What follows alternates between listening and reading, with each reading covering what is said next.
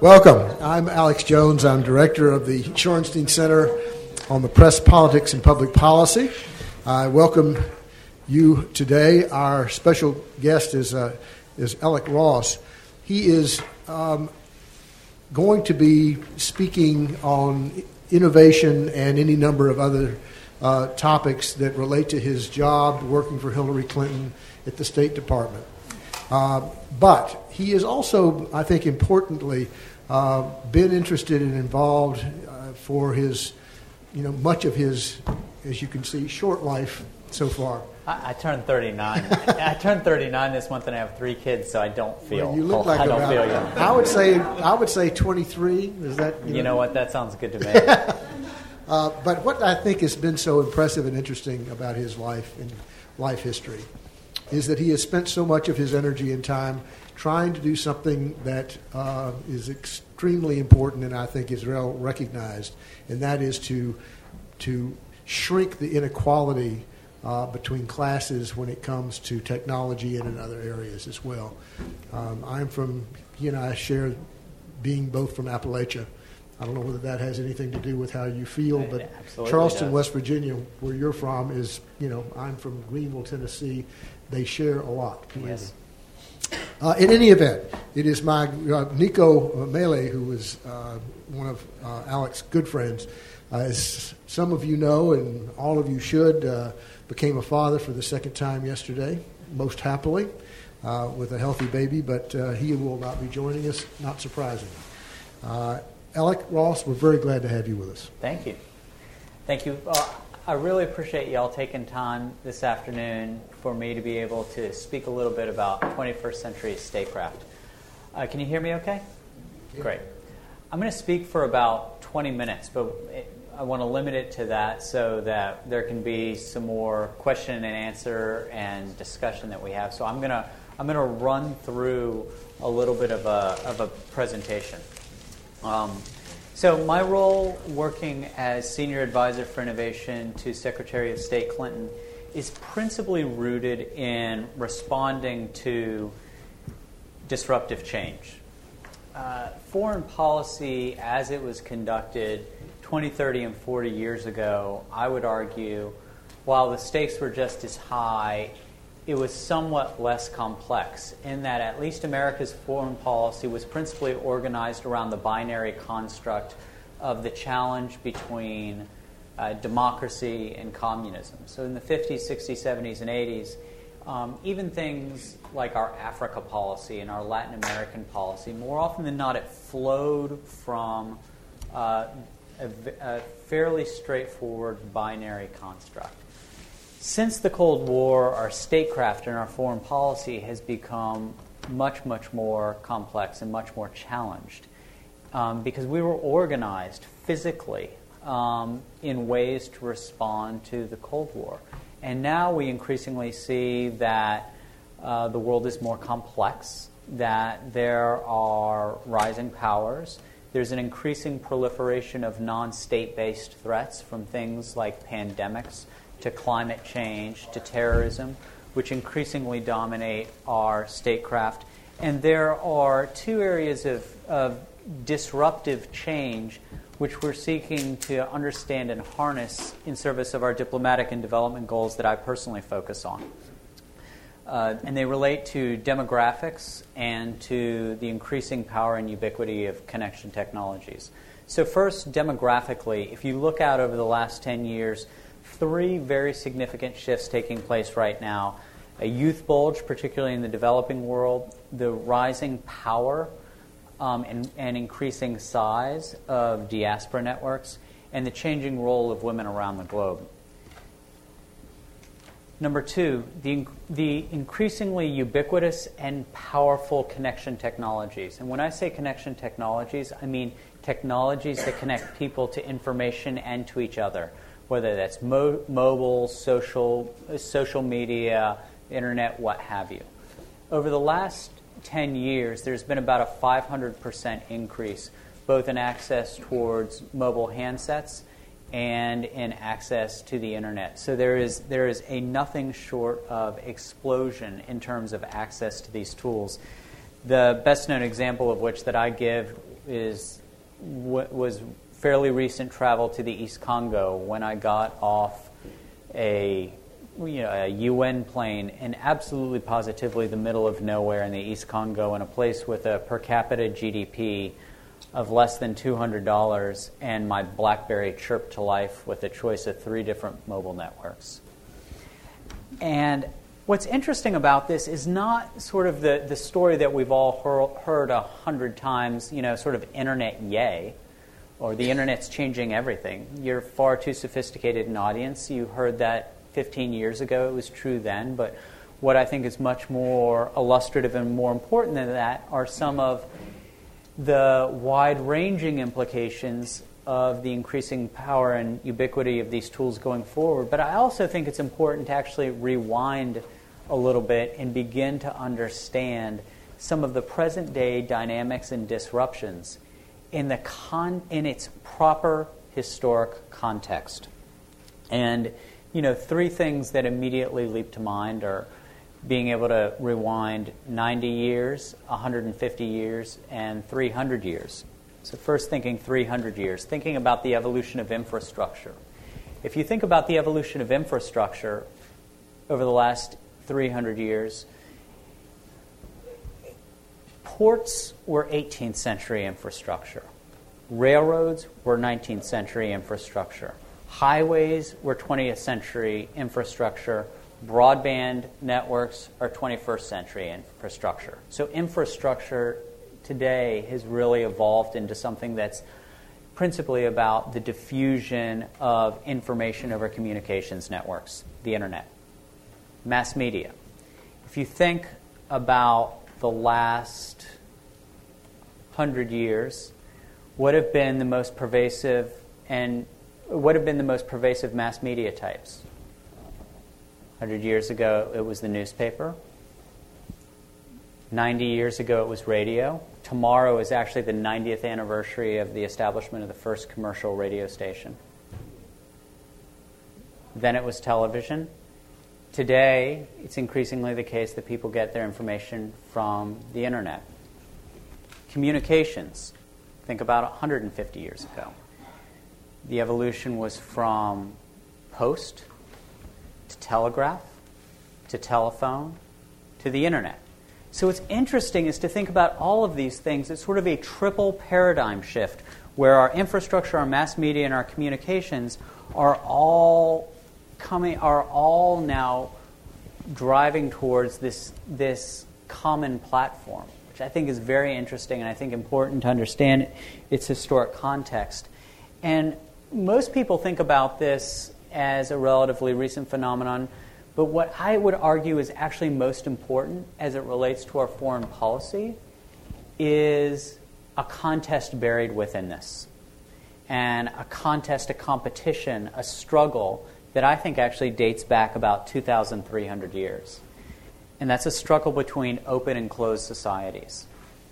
I think that if one really looks behind the headlines and tries to understand what's happening in places like Iran, China, but also in the United States, so many of these struggles, I would argue, are really a combat between open and closed societies, or that which helps open to society and that which makes society more closed. This is not a case of the United States in all of its wisdom looking out over the world and saying, oh, isn't it interesting to see the struggle between open and closed societies around the world? Actually, I think that if you look at and try to reconcile America's policies related to internet freedom, facilitating the free flow of information over the internet and over our global communications networks, juxtaposed with the increasing demands being made in the cybersecurity realm and with internet surveillance and such things, the United States, too, is struggling with this competition between being open and closed. And I'm going to very, very quickly run through 2 examples of I think, past precedent. One example of that is from about 300 BC, when one of the first open societies, and when I say open society, I mean that economic prosperity is not confined to the elites, that there is cultural and religious pluralism, and where there is some level of participation in terms of government processes, comes from the 3rd century BC in Alexandria. So much of the roots of modern science, modern mathematics, modern technology have its roots in Alexandria. It's fascinating. It was then that geometry, chemistry, alchemy, surgery as a formal science, all of these things had their roots in the 3rd century BC, and it was because of the establishment of the Library of Alexandria, it was because of the allowance for dissent and academic engagement that all of this was possible. Now, I would argue that all of this actually had a specific day when it came crashing to an end. 215 AD, when Roman Emperor Caracalla came to Alexandria and saw himself satirized, political satire being one of those things which is most characteristic of political openness. He saw himself satirized on on wall art, and argued that every Alexandrian youth, every Alexandrian male fighting age and younger be put to death. So 20,000 Alexandrian males were killed. The Library of Alexandria was burned down. There was a crackdown on academic pluralism, as it was known, and so ended the open society that was Alexandria. One more example of this. Nothing opened society more, I would argue, and nothing did more to end the Dark Ages than the creation of the printing press in 1441. It was because of the printing press, I would argue, that things like the rise of the Age of Enlightenment were possible, the Protestant Reformation, the rise of the nation state as an alternative to a closed theocracy. But this didn't happen in 1442, the year after the invention of the printing press. Rather, there were literally centuries of litigation against the openness that was created by the invention of the printing press. Just one example of which that comes to mind was a little bit more than 200 years later with the licensing order of 1643, when the English monarchy was trying to think about how it was going to contend with the dissent made possible by virtue of the printing press. And what they came up with was something that said that you can only print a book, you can only publish if 1 of 10 people allow you to. This being one of them, the Archbishop of Canterbury. And by way of illustration, when the Archbishop of Canterbury found, for example, that a Puritan named William Prynne had published things without authorization, he ordered that his ears be cut off and that SD be branded on his cheeks for sedition. So, open versus closed, allowing the free flow of information versus cracking down against it. When you hear about things that are taking place in countries like Iran, or things that are taking place in China, or things that are taking place in American society where we are trying to reconcile being an open versus closed society, these are not necessarily new dynamics. They're playing out today.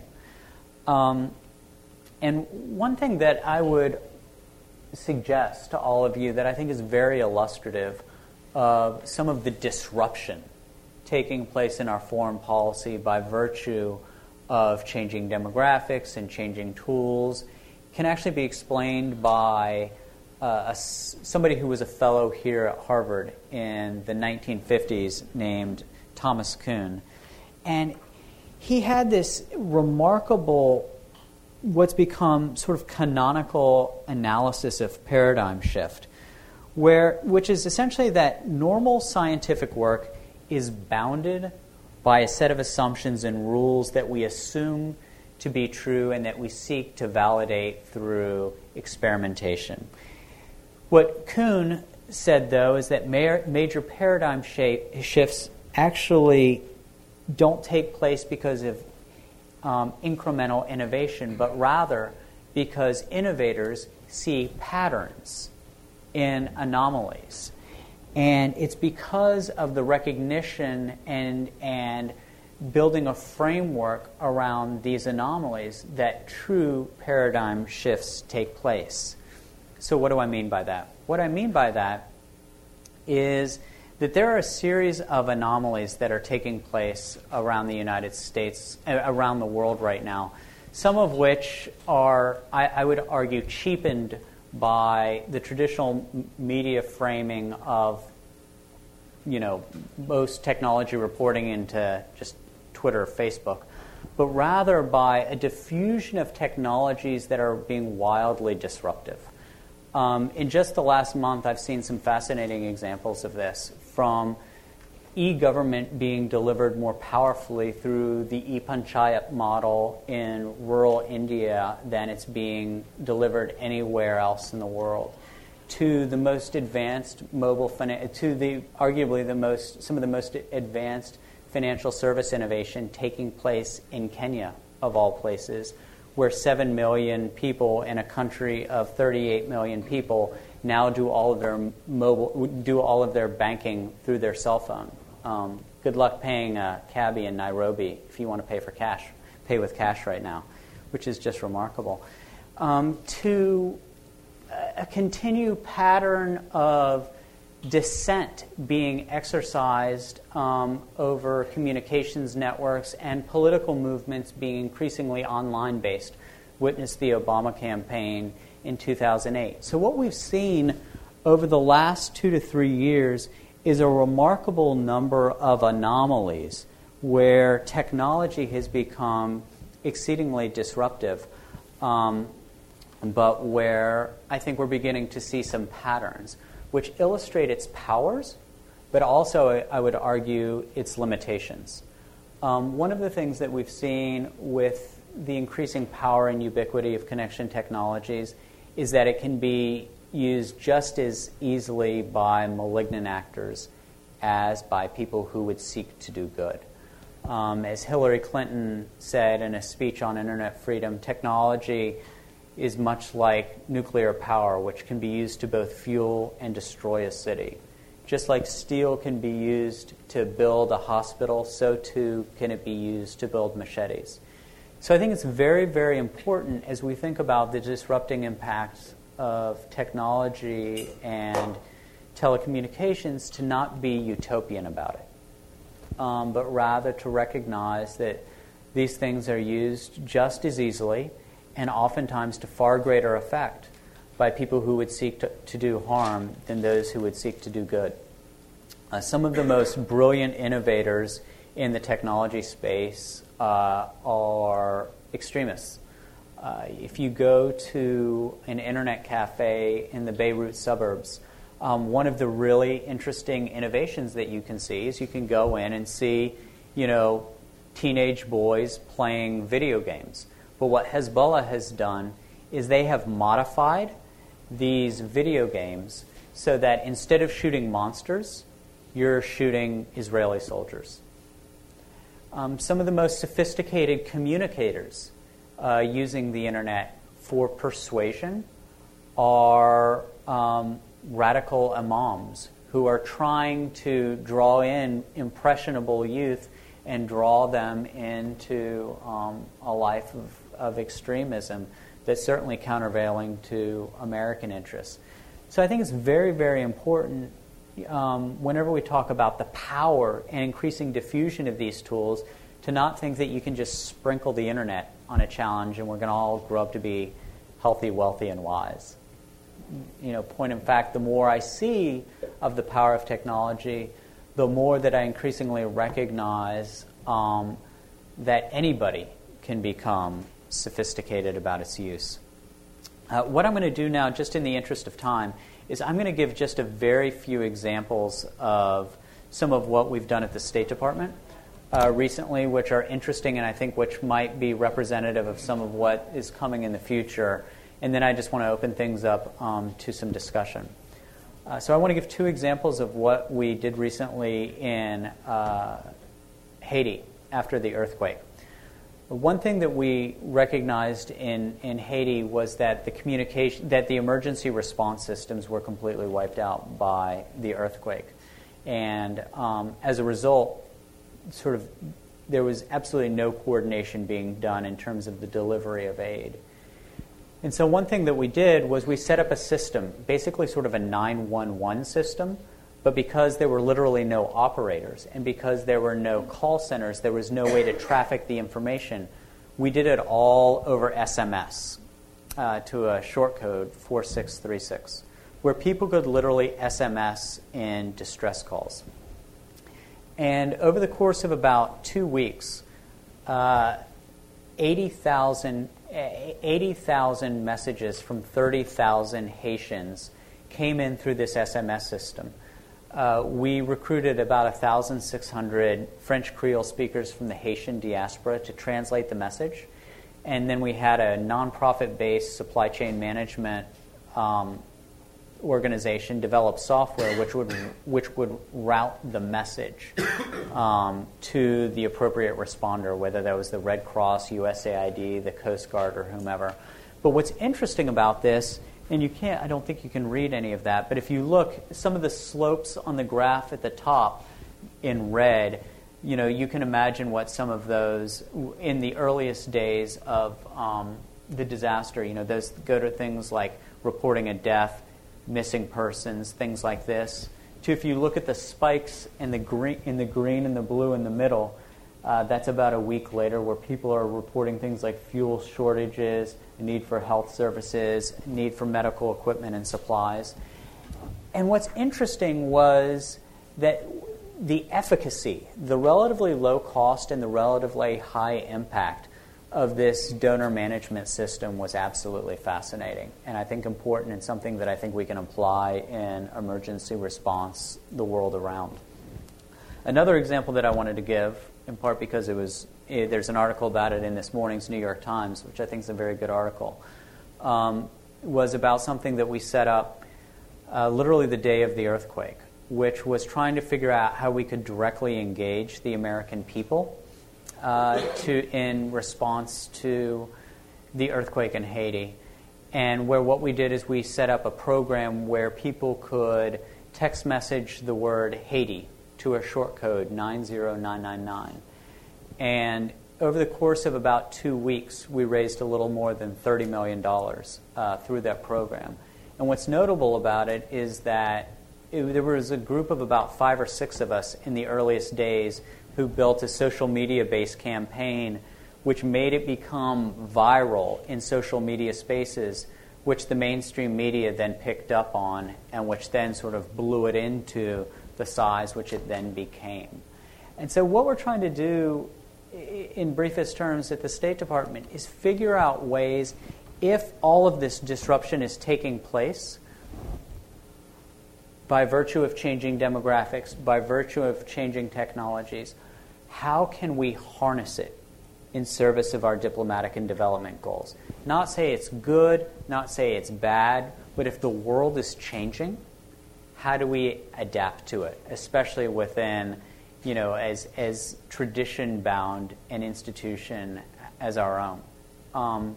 It's been an interesting 18 months, going on 2 years in the administration, but this is one area which, thank goodness, has been very inclusive politically. So it hasn't been anything that has become tagged as liberal or conservative or Democrat or Republican. It's something that everybody, people on both sides of the aisle, have been wonderfully supportive of. Richard Lugar actually recently wrote an article that he penned himself, in part to make the point that the innovation taking place at the State Department, 21st century statecraft, is something that is inclusive.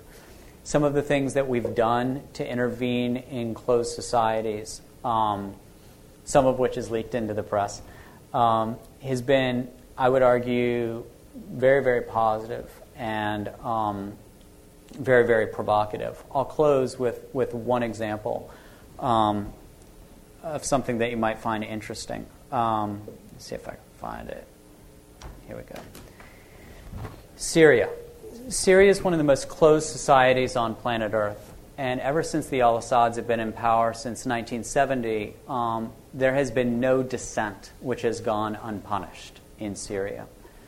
I and some colleagues went to Syria in May and June of this year, where part of what we were doing was reversing a long-standing practice of ours, a long-standing sanctions regime of ours, where we kept American products and services out.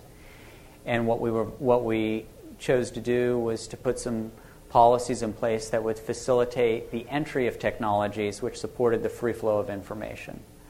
A few months after our trip to Syria was what I believe to be the first example of a successful human rights campaign in the 40 years of Ba'athist rule in Syria, where a couple weeks ago, some people took video of kids being beaten by teachers in their classrooms.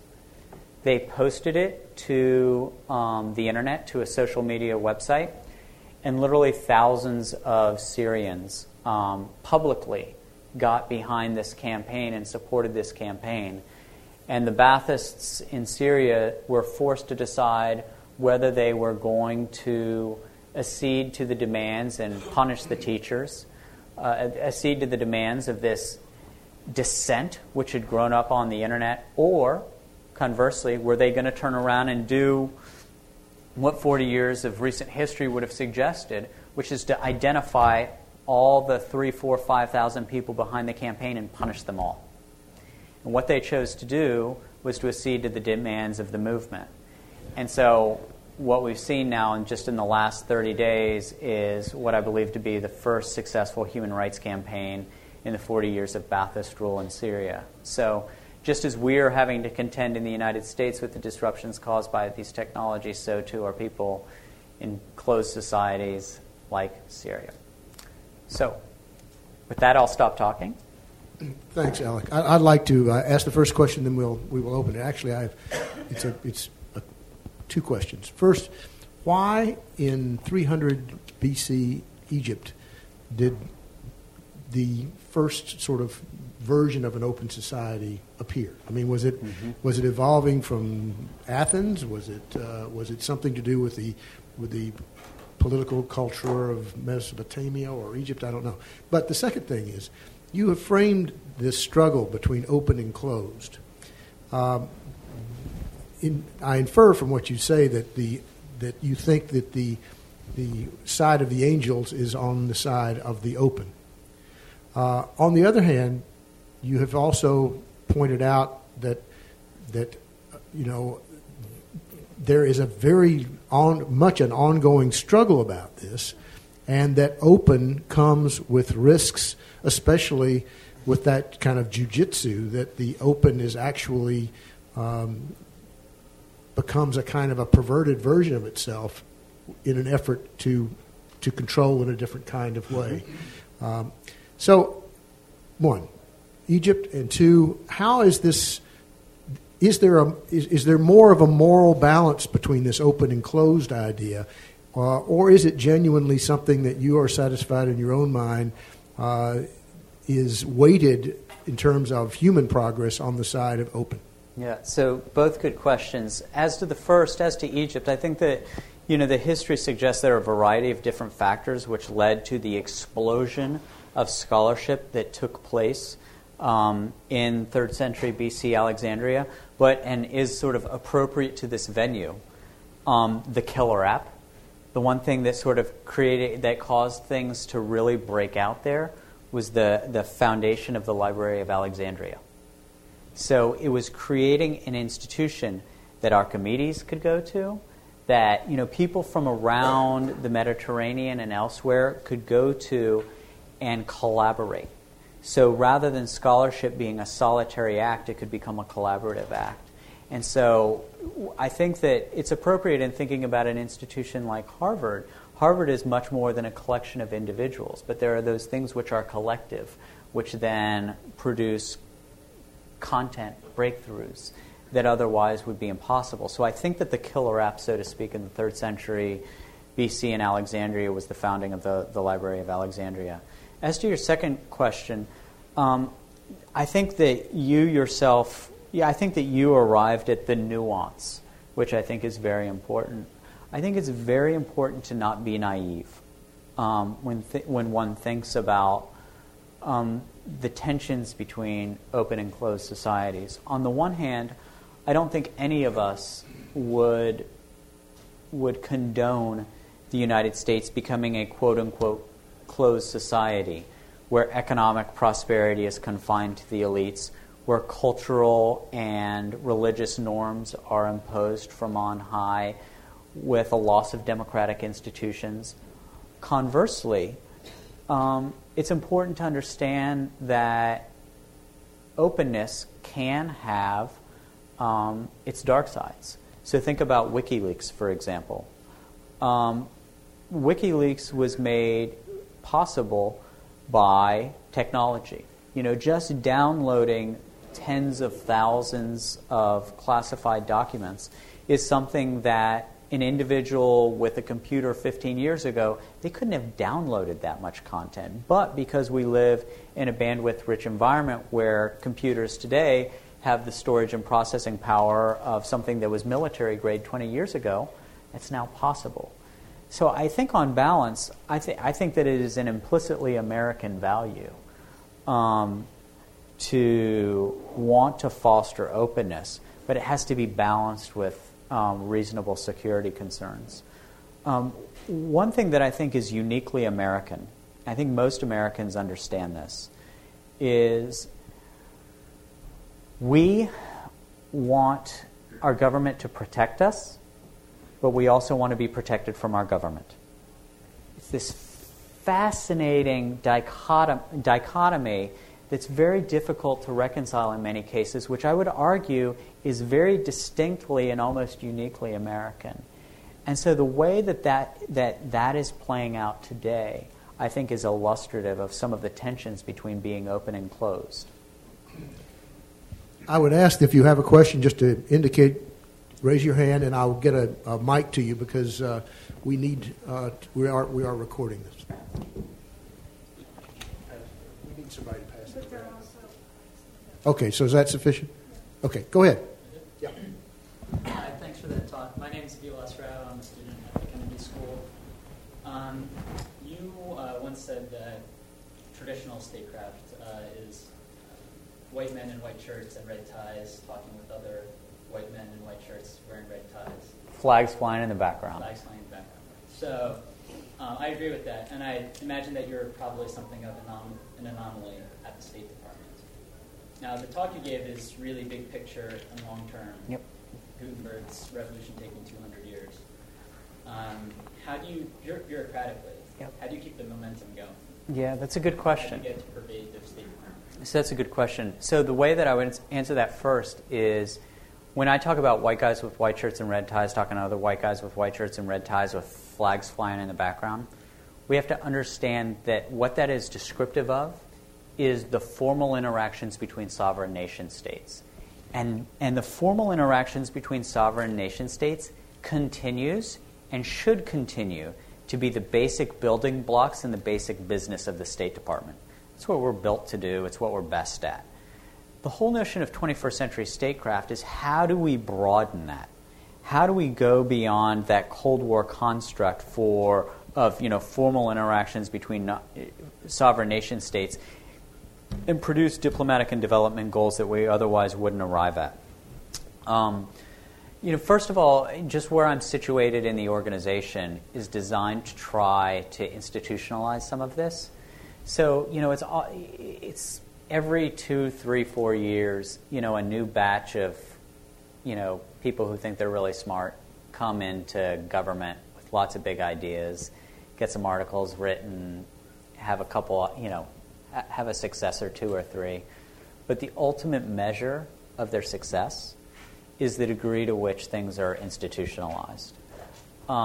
So where I and my team are physically located in the Office of the Secretary is designed so that we can work horizontally, so that we can work sort of across all of the State Department bureaucracy, so that when we do projects, it's not as sort of this one-off rogue band of innovators, but rather that it's very collaborative. So we've got a security-related project right now in Ciudad Juarez that we're developing, and that's hand in glove with our Western Hemisphere Bureau and with our embassy in Mexico City. So, our projects that we're trying to stand up in the East Congo, we're working with our Africa Bureau and with the embassies there. So the idea is that rather than it being something separate and aside from quote unquote the bureaucracy, that it's something that's embedded within it.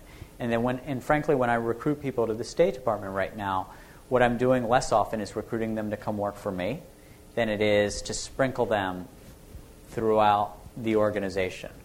The second thing is we have to take some of the whiz-bang innovations that we've done and institutionalize them as a matter of practice and as a matter of policy. So one thing that Hillary Clinton, an idea that she got from Secretary of Defense Gates actually, was to do a quadrennial development and diplomatic review. This is an area where the military has just been better than we have. They have done strategic planning, and they align resources to go with long-term 4-year strategic planning. Any of you who have ever worked at a private sector company, whether you're selling widgets or Dixie cups, you did strategic planning, multi-year strategic planning, and you aligned your resources with what that strategic plan was. We at the State Department had never done that before. We are an almost entirely reactive organization.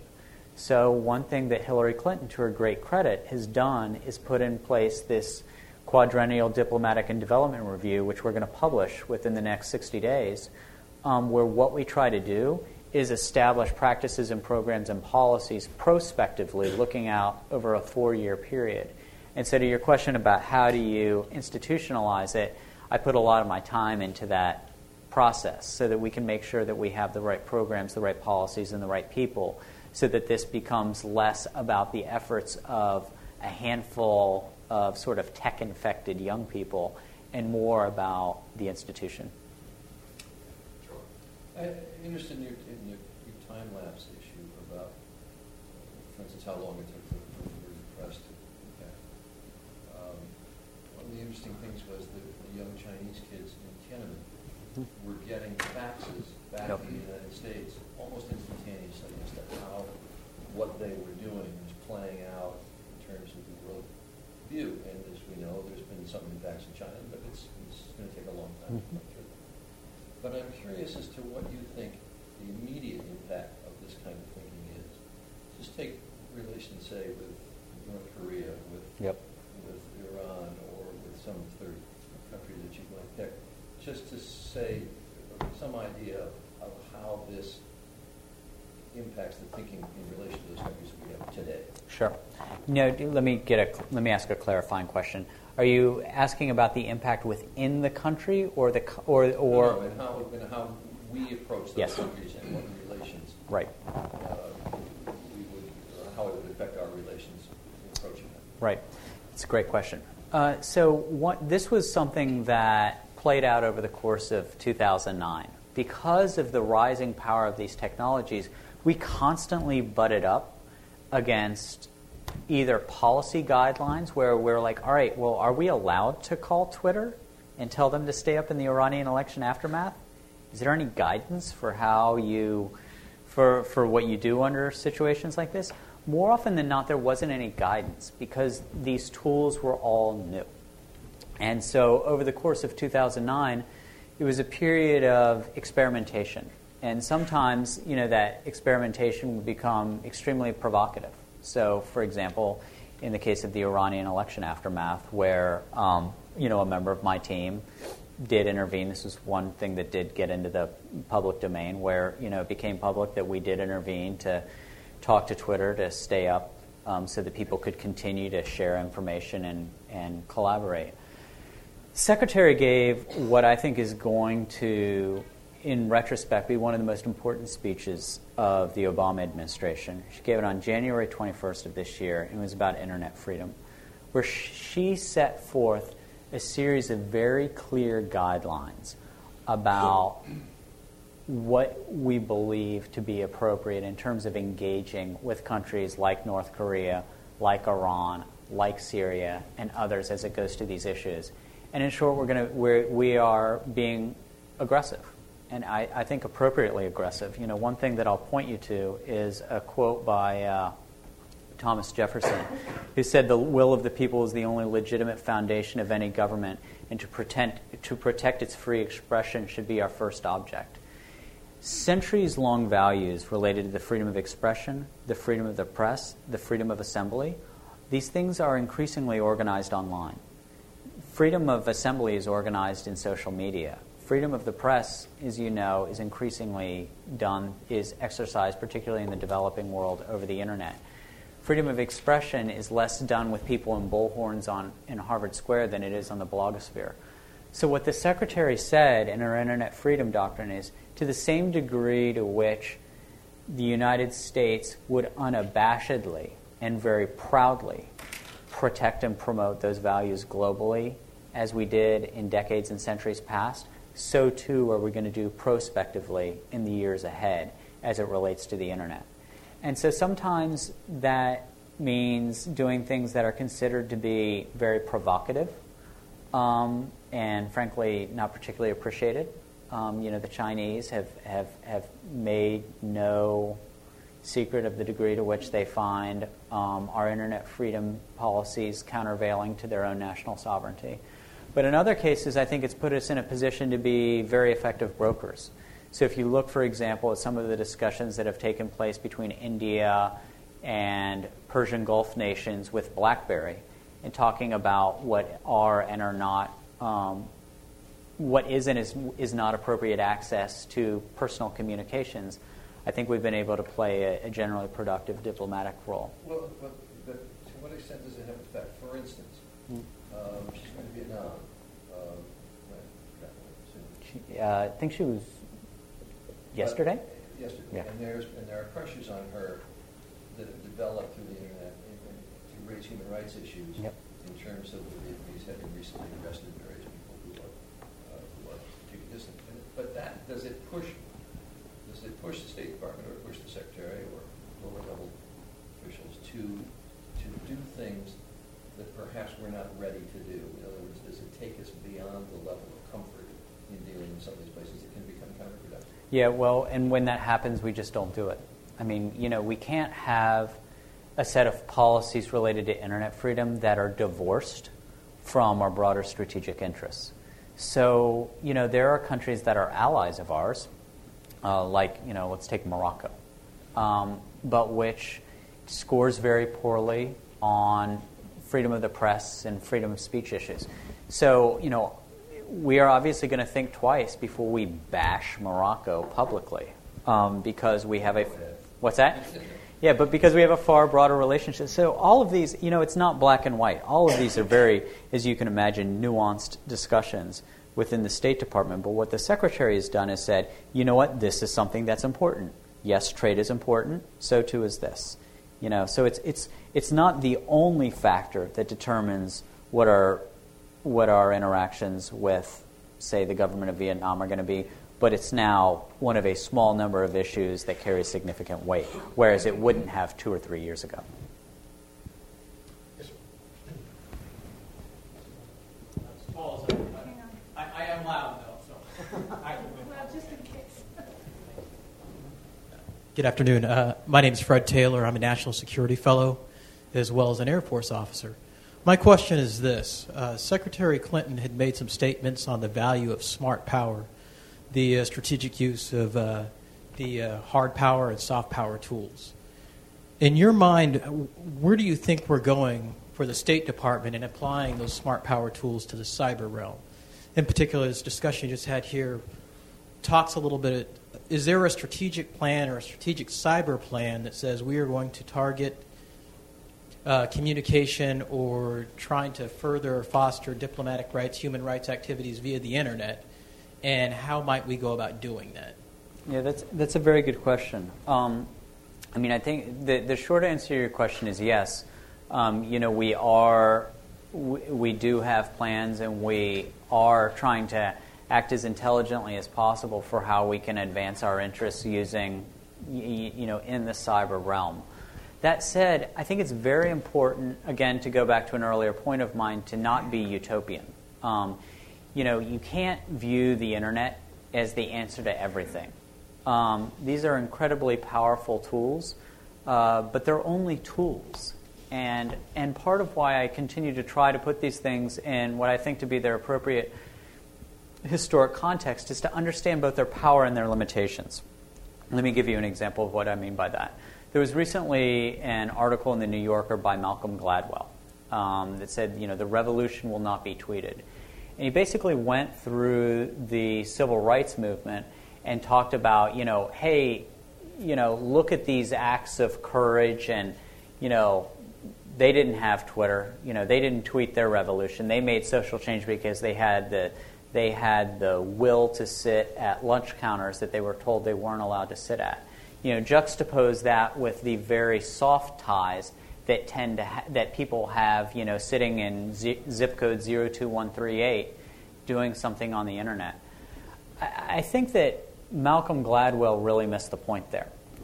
And where he should have been thinking about technology in the civil rights movement was a newly ubiquitous, increasingly powerful technology in the 50s and 60s called television, where nobody here, I think, would say television caused the civil rights movement.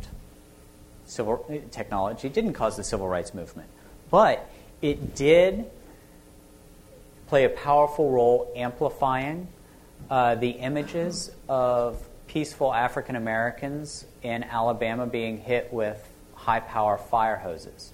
And I can't help but think that impacted people's states of mind. People were able to see school children try to integrate, Little Rock Central High School in Arkansas. A speech to a couple 100,000 people in the mall given by Martin Luther King was amplified to millions of people. Who knows if John F. Kennedy would have beaten Richard Nixon in 1960 if not for the impact of the televised debate. So the reason why I say all of this is that television obviously played an extraordinarily powerful and important role in the civil rights movement, but you don't say that TV caused the civil rights movement. Similarly, thinking about your question and thinking about the role of technology within the domain of our foreign policy challenges today, we can't segregate out technology. Rather, we have to recognize them as tools to help achieve a broader set of goals. My name is Tyler Eagleside. I'm a student here at Kennedy School. In the example you cited about Iran and Twitter, the State Department's ability to work with Twitter certainly helped in that situation. I could think of other situations in China with Microsoft and Yahoo sort of complying with China's request to honor the Great Firewall, that private companies may not be quite so. It's a different sort of relationship. My question is, how do you, in your role at the State Department, do you find it helpful to work with private companies, or how does that dynamic between the State Department's foreign policy goals and the profit motivations of the private company play out? Yeah, so that's a very good question. As a very practical matter, a lot of this work plays out in the private sector because these global communications networks are owned and operated by the private sector, most of whom more often than not are market share and profit oriented and who don't necessarily want to be tools of American foreign policy interests. So it's complex. In certain cases, we are able to ask companies to take certain things into consideration in their business dealings, and they say yes. In other cases, they say no.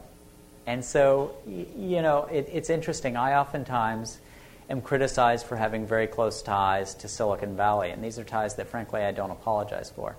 That said, I think that the conversations with some of these companies are oftentimes much tougher than people surmise. They just happen to be done behind closed doors.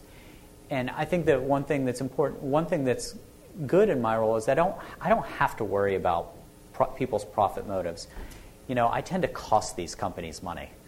Whether it's asking them to go into countries in the developing world because it'll provide a good for society, but they won't make money off of it, to getting them engaged in something of a political nature that's going to cause them nothing but a headache.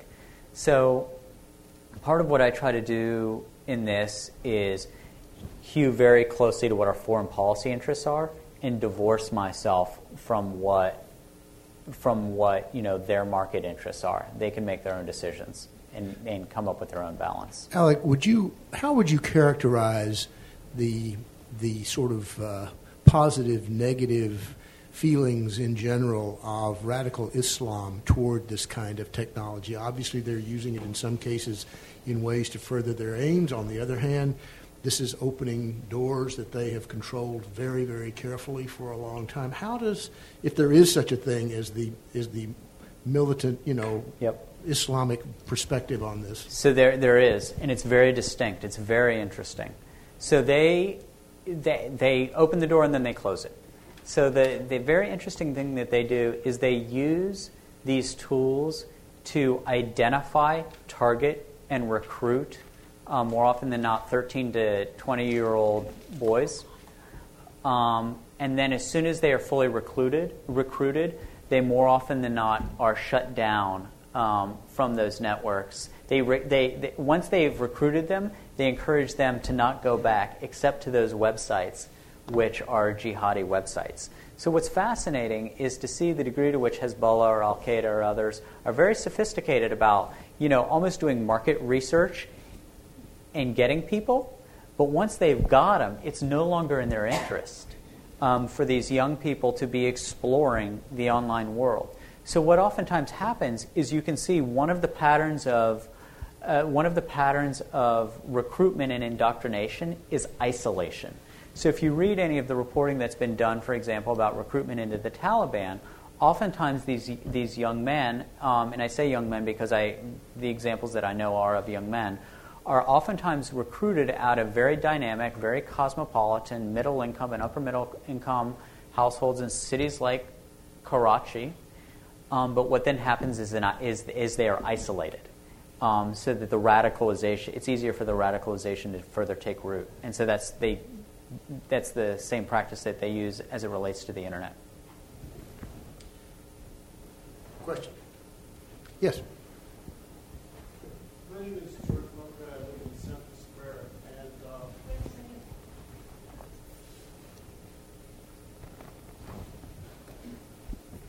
my name is George Mocha. I live in Central Square, and I'm interested in a slightly different technology. In order for all of the internet, the cell phones, all of those things to work, you have to have electricity. 1.6 to 1.8 billion people in the world don't have access to electricity. One of the things that NATO and U.S. forces started doing before we invaded Afghanistan was dropping solar dynamo radios into Afghanistan. So hand crank, little solar, you have radio so that our forces could broadcast. USAID is doing a program in Sudan, I understand, doing the same thing for political education, for democratization, hopefully, over the next 5 years. Problem is, there's a spark gap. From my understanding of everything that's gone out from NATO, from USAID, all those solar panels, all those hand cranks, only charge the internal hardwired battery. Nobody has thought about battery switching for AA batteries, which are the most ubiquitous batteries in the world. So you could have an LED light, you could have something else, a cell phone, those kinds of things. So there's a spark gap even in something as simple as a solar technology, electrical technology. And we're talking about social media, which has a lot more complexity. So I'm wondering about those kinds of spark gaps. Yeah, so look, it's chapter 1, page 1. I absolutely think that all of the wonderful innovations that we've seen, and for all that we've done in government for the last 18 months, I think that there are more spark gaps than there are sparks. And I think that the next 5 years are going to be fascinating in terms of the kinds of innovations that are unleashed in, for example, bringing electrification to otherwise isolated areas. And I hope that's not a trite answer, but it's an honest one, which is simply to say that while we're very excited about some of the kinds of things that we've done with doing aid coordination over SMS or innovative uses of social media or what have you. I think that particularly within the development realm, it's very, very early, and I think that the opportunity to do good here is fascinating. If I were a